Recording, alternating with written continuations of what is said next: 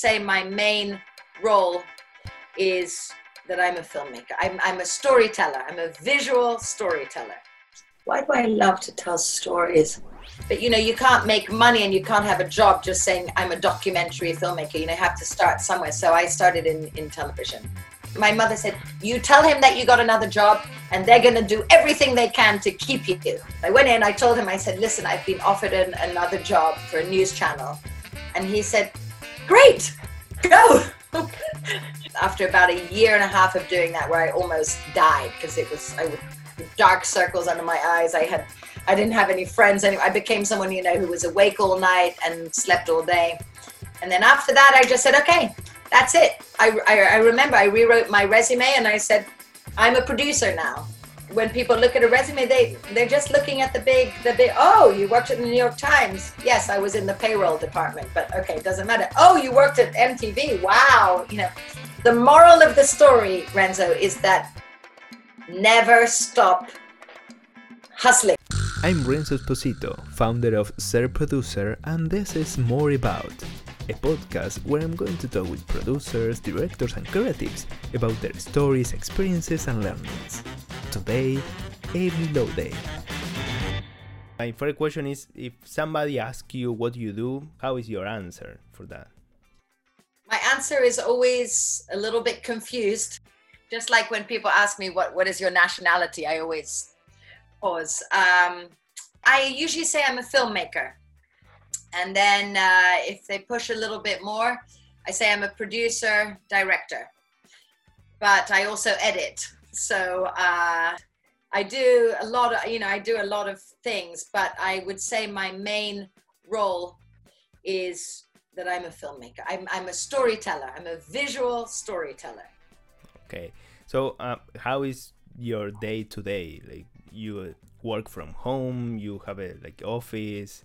I know that in this current time it's different maybe, but I have an office, but it's if you are your own boss, having an office is a little bit like having a gym membership. It's really good to it's good to know that you have a gym membership. Mm-hmm. It's expensive, but you don't always have to show up. So I have an office which I mostly go into when I really need to. We live in an ever increasing digital virtual world, but I still really like it's still something to be said for the experience of going into an office and being freshly scrubbed and clean and sitting at a desk and plugging the computer in and being in the right mindset. But I usually go into my office when I'm actually on a production, because that's when you need to be, really on. Right. And I also edit a lot. So for editing, I edit like a lot of people, today, just on my laptop with headphones on. That's what my day looks like. But I'm very free. That's one of the great things about my job and my life, is that I am completely sovereign of my own time, which is one of the greatest things about this line of work. Of course, there are some negatives as well, but I love being free. If I want to work all night, I edit at nighttime, because editing is one of those activities which if I know that I have a finite time, if I know I only have 3 hours to edit, I can't. I have to always feel that I have a long spate of time ahead of me. So I tend to edit a lot at night. It's like limit your creativity, right? Completely. It's not like an office job, editing. It's not something that you do between the hours of 9 and 5.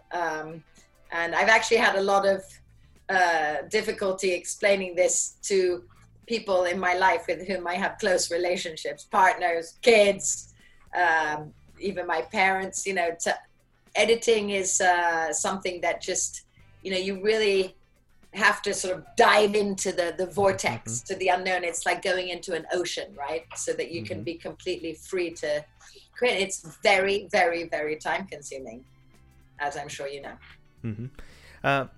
Tell me more about this experience of being born in San Francisco and with the American mother and a British father, and you raised in Paris, how it's all this experience of living in different countries and how that affect the way you tell stories or the way you produce stories?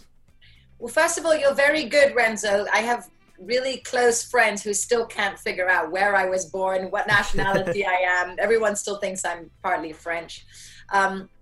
Okay, so yes, I was born in San Francisco. Here's the story in a nutshell.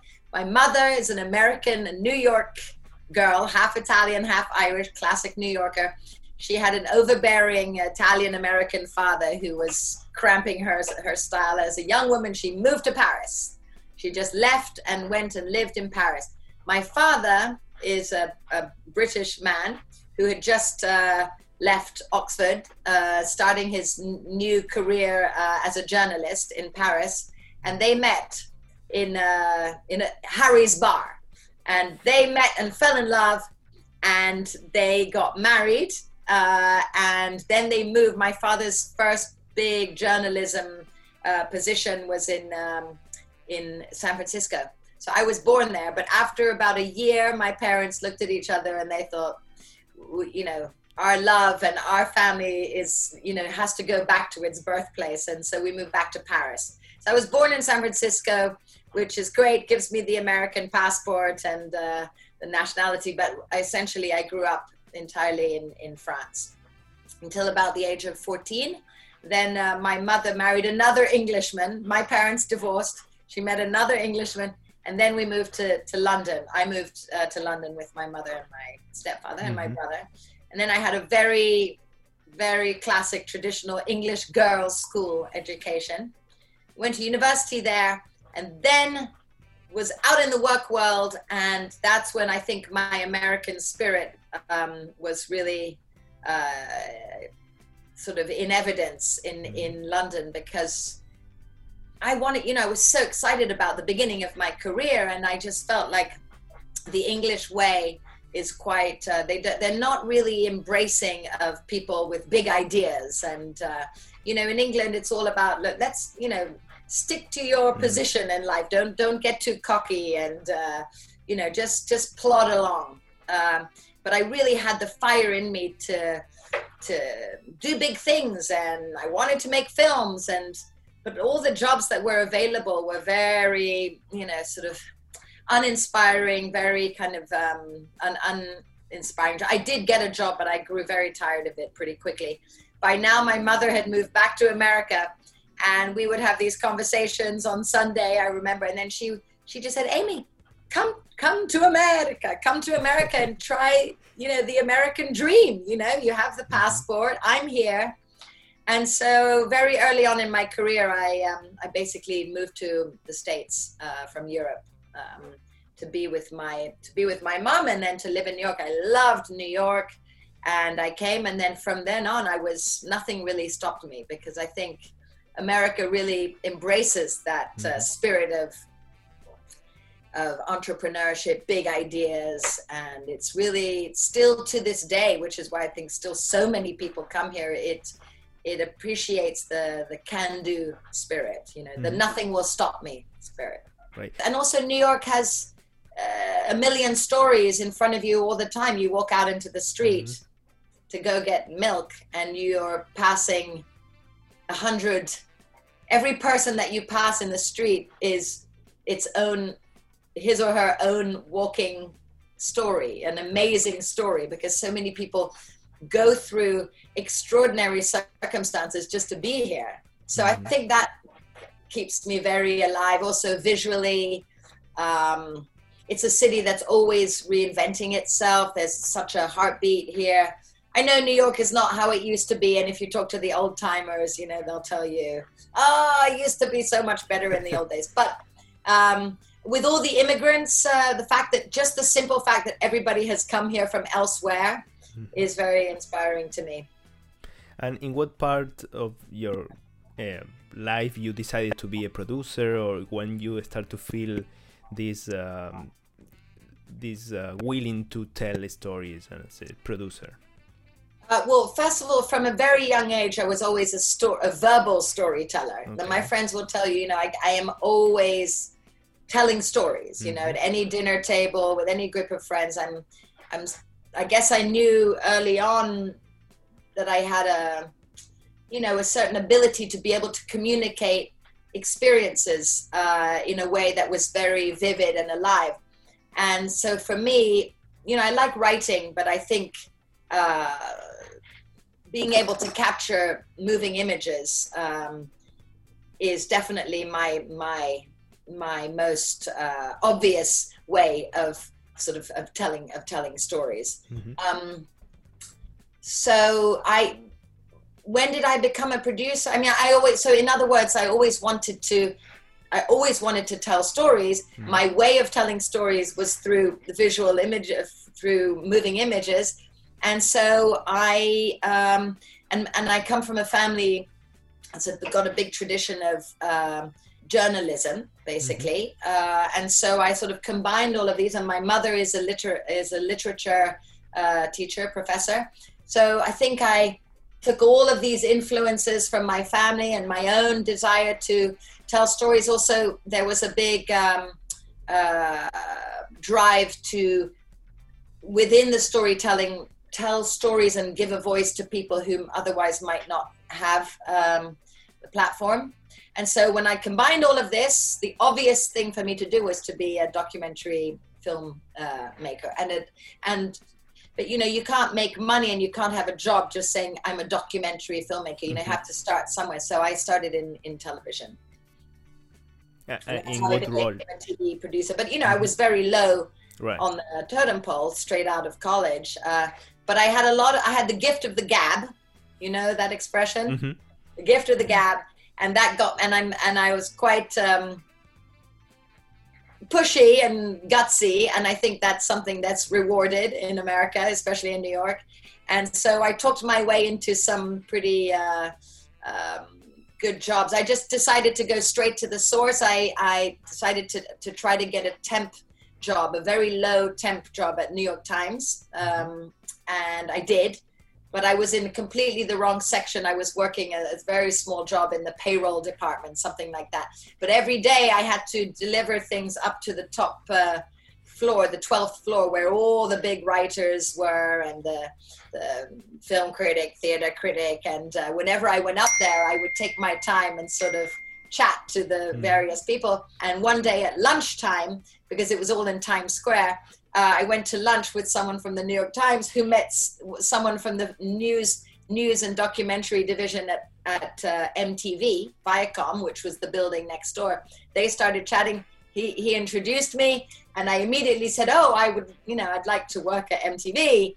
What can I do?" And you know, the rest is history. I got an in, got the job again. Started very, very low, and slowly but surely worked my way up.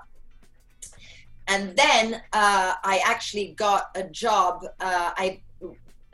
Maybe a year and a half later, I responded to an ad because I was still very low. I wasn't filmmaking. I was just assisting an executive. And, but I was part of big meetings, and, you know, the whole time I was just imbibing, learning, observing, figuring out how to sort of get into doing what I wanted to do. And then what happened? Oh, I decided that I really wanted to get hard experience of news coverage. And so I applied to a job at a local news television channel. And I actually was offered the job. And then I went back to my big boss at MTV, a huge guy who was way outside of my room. I had to go up in the elevator, you know, 3 or 4 flights. Made an appointment with his secretary, and she sort of looked at me like, who the hell are you? You know, you're just a junior. And then I got the appointment with this big guy, Dave Cerolnik was his name. He's infamous at MTV. And I sat in his big corner office with incredible views of Manhattan. And I said to him, well, I'm afraid to, my mother said, you tell him that you got another job and they're going to do everything they can to keep you. You know, that's what you do. I went in, I told him, I said, listen, I've been offered another job for news, for a news channel. And he said, great, go. He didn't fight Yeah, for me. thanks. He didn't beg me to stay. He did not increase my salary at all. He just said, go, good. Spread your wings, learn, do, write, basically spread your wings elsewhere. And then he said, if you want to come back, then you'll come back, but you'll be that much more evolved as a producer, as a in other words, he without saying so, if I stayed at Viacom or MTV, I would have gone up tiny little steps of the ladder. But by going to this other job, which by the way I hated, I did the graveyard shift at a news channel, mostly local news channel. It was deadly. I started at 1 a.m. in the morning until 9. So 1 a.m. to 9. Wow. But that's where I really, that was really where I cut my teeth. I learned how to write news stories. It was all for the big morning news show. And that was really great experience. And after about a year and a half of doing that, where I almost died because I would dark circles under my eyes. I didn't have any friends. I became someone, who was awake all night and slept all day. And then after that, I just said, okay, that's it. I remember I rewrote my resume and I said, I'm a producer now. Whereas if I had stayed at MTV or in a corporate one, it would have taken me years to get that title of producer. So this is a long story to say, never be afraid to be ambitious. And this is America, New York is a place where you can constantly reinvent yourself. And I think that people appreciate that. So after this experience in the local news, you went back to the NTV, or you decided another No, from there I actually once I quit the graveyard shift, the nighttime, once I became a zombie and couldn't take it anymore, I sent out a little call to all my friends saying, listen, I need a job. Because my mother, being American, she was shocked. What? You quit the job without having another one lined up? Are you crazy? I said, look, just leave it up to me, Mom. I know what I'm doing. So I sent a note out to my friends saying, I'm looking for any kind of work in the next month or so, just to, so that I can pay my rent.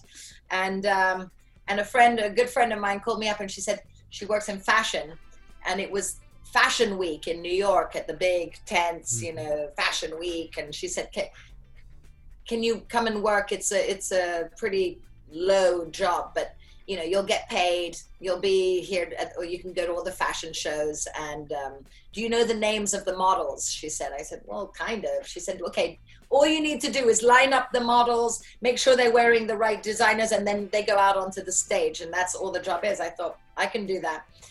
But when I got there, actually, the first day, they gave me a VIP pass, a super VIP pass that could get me in anywhere in New York Fashion Week.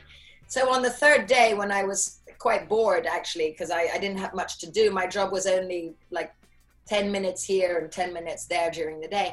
I thought, I'm just going to bring my camera. And I just started filming absolutely everything behind the scenes, all of the models, all of the journalists, the buyers, the cleaners, the whole. I filmed and interviewed everybody who was part of the spectacle. And then I got a friend of mine who was an editor. I begged him. I think I paid him with meals every night. He worked in a big editing place. I said, please, can you edit this into a film, a documentary? And he did. And then that was my calling card, because I sent that out to various people. And that was a good film that could really show my ability to interview, to tell a story. Right. It was very dynamic, and it was very interesting. It was a very interesting all access look at a universe of the fashion world. And so that was another big thing, is that, I would again recommend to anybody who's perhaps in the earlier stages of their career, is always keep doing, make stuff. If you're saying that you're a filmmaker, then make films, no matter what it takes. And you can do it on, your phone now, but just keep doing it, because that's what's going to set you apart, is having that just having the content to show what you can do. Also, it's kind of, you took a job that is not so related with what you want to do, but you take an advantage of this time and you make a film in your free time. Maybe other person, it's like taking a time for relax or take a coffee. You take your camera and go and make a documentary. Right? Absolutely. And I think that if you are a storyteller, a filmmaker, a producer, whatever it is you want to call yourself, you need to be curious about life around you. And I decided that because I was in that kind of pretty rare opportunity, that I was really on the inside, but also kind of invisible. I just saw it as a golden opportunity to sort of uncover this kind of mysterious world of fashion. High stakes fashion.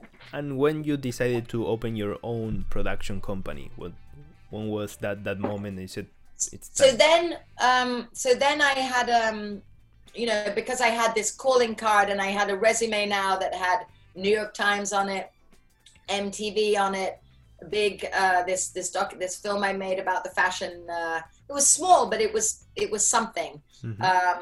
Then my resume started looking pretty strong. And that's another thing I would emphasize, Americans, and they love to see the big names, there's no doubt that even my job at MTV, which was really not that interesting or not that great, I was just an assistant really to an executive. When people look at a resume, they're just looking at the big, oh, you worked at the New York Times. Yes, I was in the payroll department, but okay, it doesn't matter. Oh, you worked at MTV. Wow. Back then that meant something. Now MTV is very different. But so then I actually interviewed for a job at Fox Television, and they wanted to have a big primetime news magazine show, like 60 Minutes. And I just went along for the interview. I think someone had recommended me, someone had put me forward, and I went for the interview and I got the job on the spot. And I didn't realize that this was a huge opportunity because there was a lot of money in it. Rupert Murdoch was pumping in so many resources into having a big, very well-respected primetime news magazine show. And I got hired as an associate producer. And that really meant something because it was big primetime TV.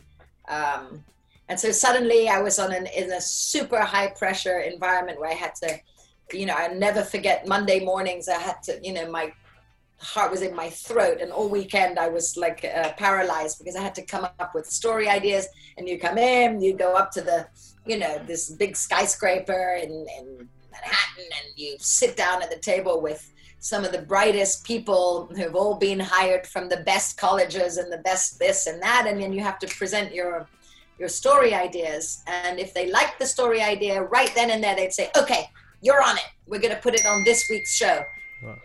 Get on, book flights, get your character. And these were big stories. And so once I had that job, I did that for about 2 years. And then after that, I had a friend from MTV who I had known. She convinced me. She said, listen, why don't we start our own company? We can do it. We know how to do it. And the first thing we did was to teach ourselves how to edit.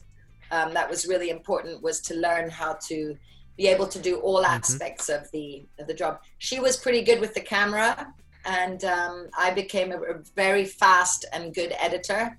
And so we literally just started a company, 2 very young girls. Sorry about this, ding, ding. But yeah, we started our own company. We got an office, and we were up and running. And before long, before we got the office, we waited till we had a contract. And we had a contract to produce a whole series of youth-related short documentaries for Oxygen, which was Oprah Winfrey's big channel. And then from there we got once you get one, we would go elsewhere. And we kept saying, we've got this, we can do this, we can do that. We also hired a really hot editor, young editor. So it was 3 of us, and we did fantastically well, pretty quickly. Well, so and you are still working with the same production company? No, then I almost killed my partner. Okay. We're very good friends now, but yes, that did not work because actually she and I did the same thing. We had the same role. Mm-hmm. You see, we were both producer directors, so that's something I would say. It's better if you do start a company, production company, make sure that the roles are very clearly defined. One person should, we were too inexperienced to realize that having two people who do exactly the same thing doesn't actually work very well. But she's now gone on to do very well. She's got a big, she's signed on to, she directed her first feature film 2 years ago. It got picked up by Sony. She's now been hired to direct a big first sort of Hollywood movie. So yeah, she's a hustler. Mm-hmm. So the moral of the story, Renzo, is that never stop hustling. Never stop, thinking about what you can do, and never feel that don't hold yourself back. Mm-hmm. And right now you are working in your own projects, you work for others. So there's 2 more steps. So then after dissolving Paraday Pictures, actually my old underling from Fox, he called me up and he said, listen, why don't we start a company now, you and me? And I said, you? My little sort of, he was really like, he was like an production assistant. He'd come from Texas. He knew nothing. But we did get on very, very well. And he was also very ambitious. And we started I agreed. I said, okay, I'll give it a try. But I had a lot of trepidation because even though he and I got on very well and I could recognize he was very smart, I knew that he and I didn't have the same sensibilities for storytelling.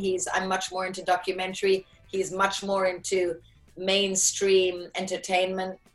But we started this company called Left Field Pictures, which we started with him and one other person.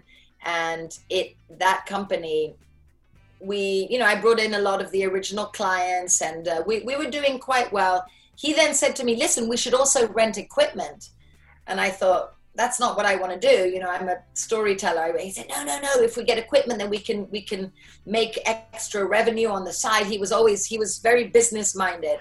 And anyway, a few years later, not me, I had sort of stepped away at this point, but he started this show called Pawn Stars, PAWN, Pawn Stars. It's about, it's a thinly veiled historical program, which he sold to the History Channel. And this company blew up to be a huge global success story, and it saved the History Channel.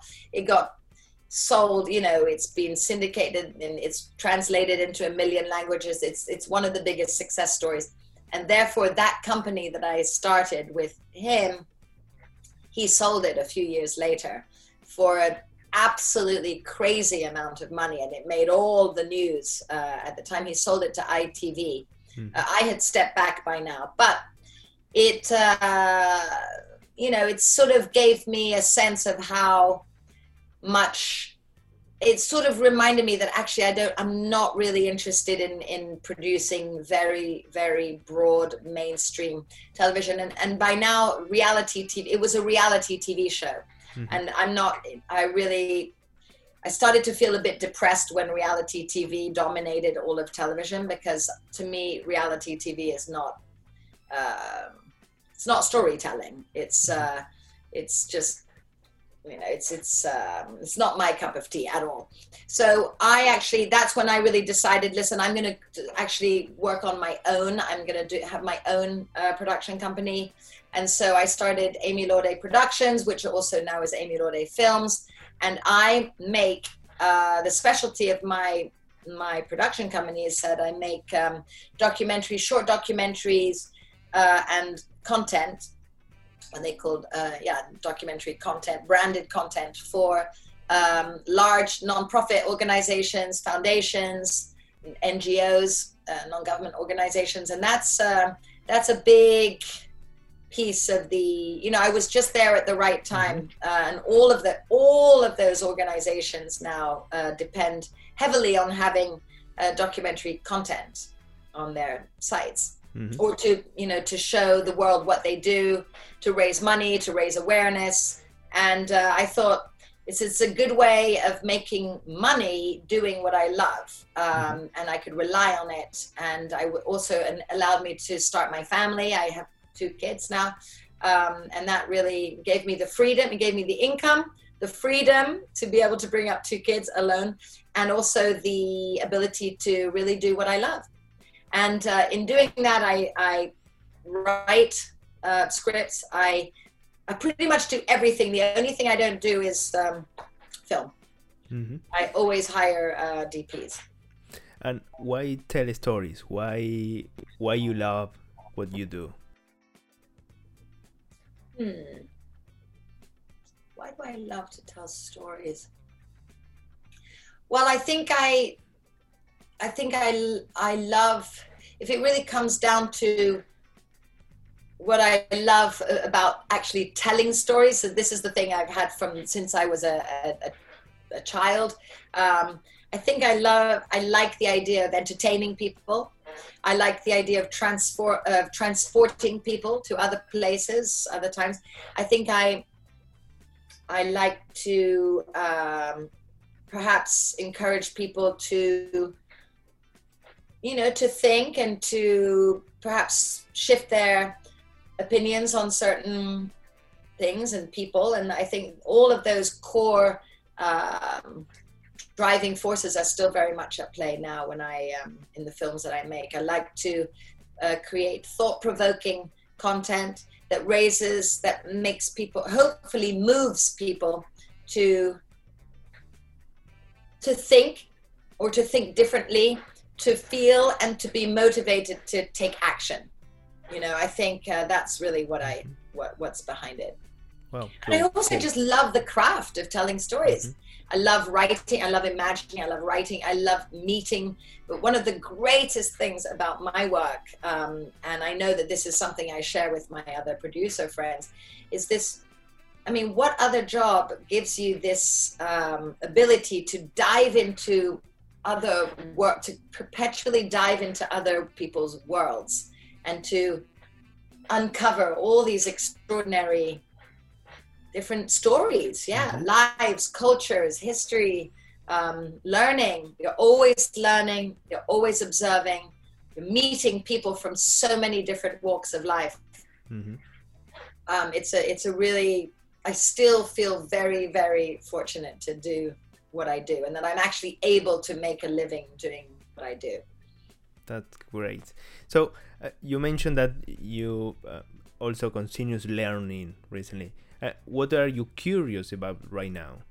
I'm always thinking, Renzo. I'm always thinking, planning, and if anything, that's I would say is perhaps it's my strength, but it's also my downfall, because I become so interested in one issue, one cause, and I dive so far deep into it, and then I think, I'm actually also really interested in this. And anyway, but right now, I've been working during COVID. Obviously, it's been very slow, but I've been working with my associates. I work with these 2 other women who have their own production company in Brooklyn. They're also female-owned production company, and we come together quite a bit. And we've been making a 3-part documentary series about how the food industry has responded to COVID.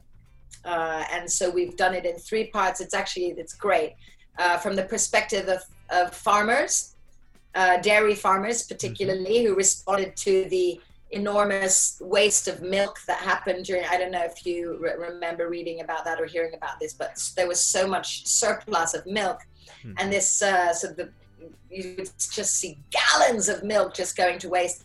This farm upstate took the milk and has been making cheese out of it, and then providing the cheese to food banks for families, families living in poverty. So that's been a great story. And then we also did a story about the sea fishermen, and specifically the lobster trade. And then we did an episode, part 3, about restaurants in New York City, how restaurants have had to basically, they were brought down to their knees by COVID, and they've had to show an enormous amount of resilience and inventiveness to pull themselves back up. So that's I've been working on a series about food,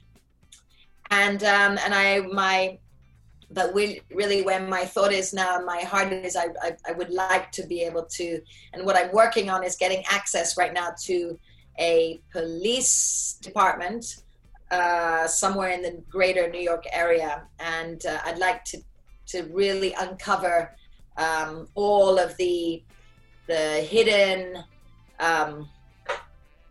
What I want to do is dig really deep and get an understanding of how law enforcement is actually basically organized in the U.S. in American cities.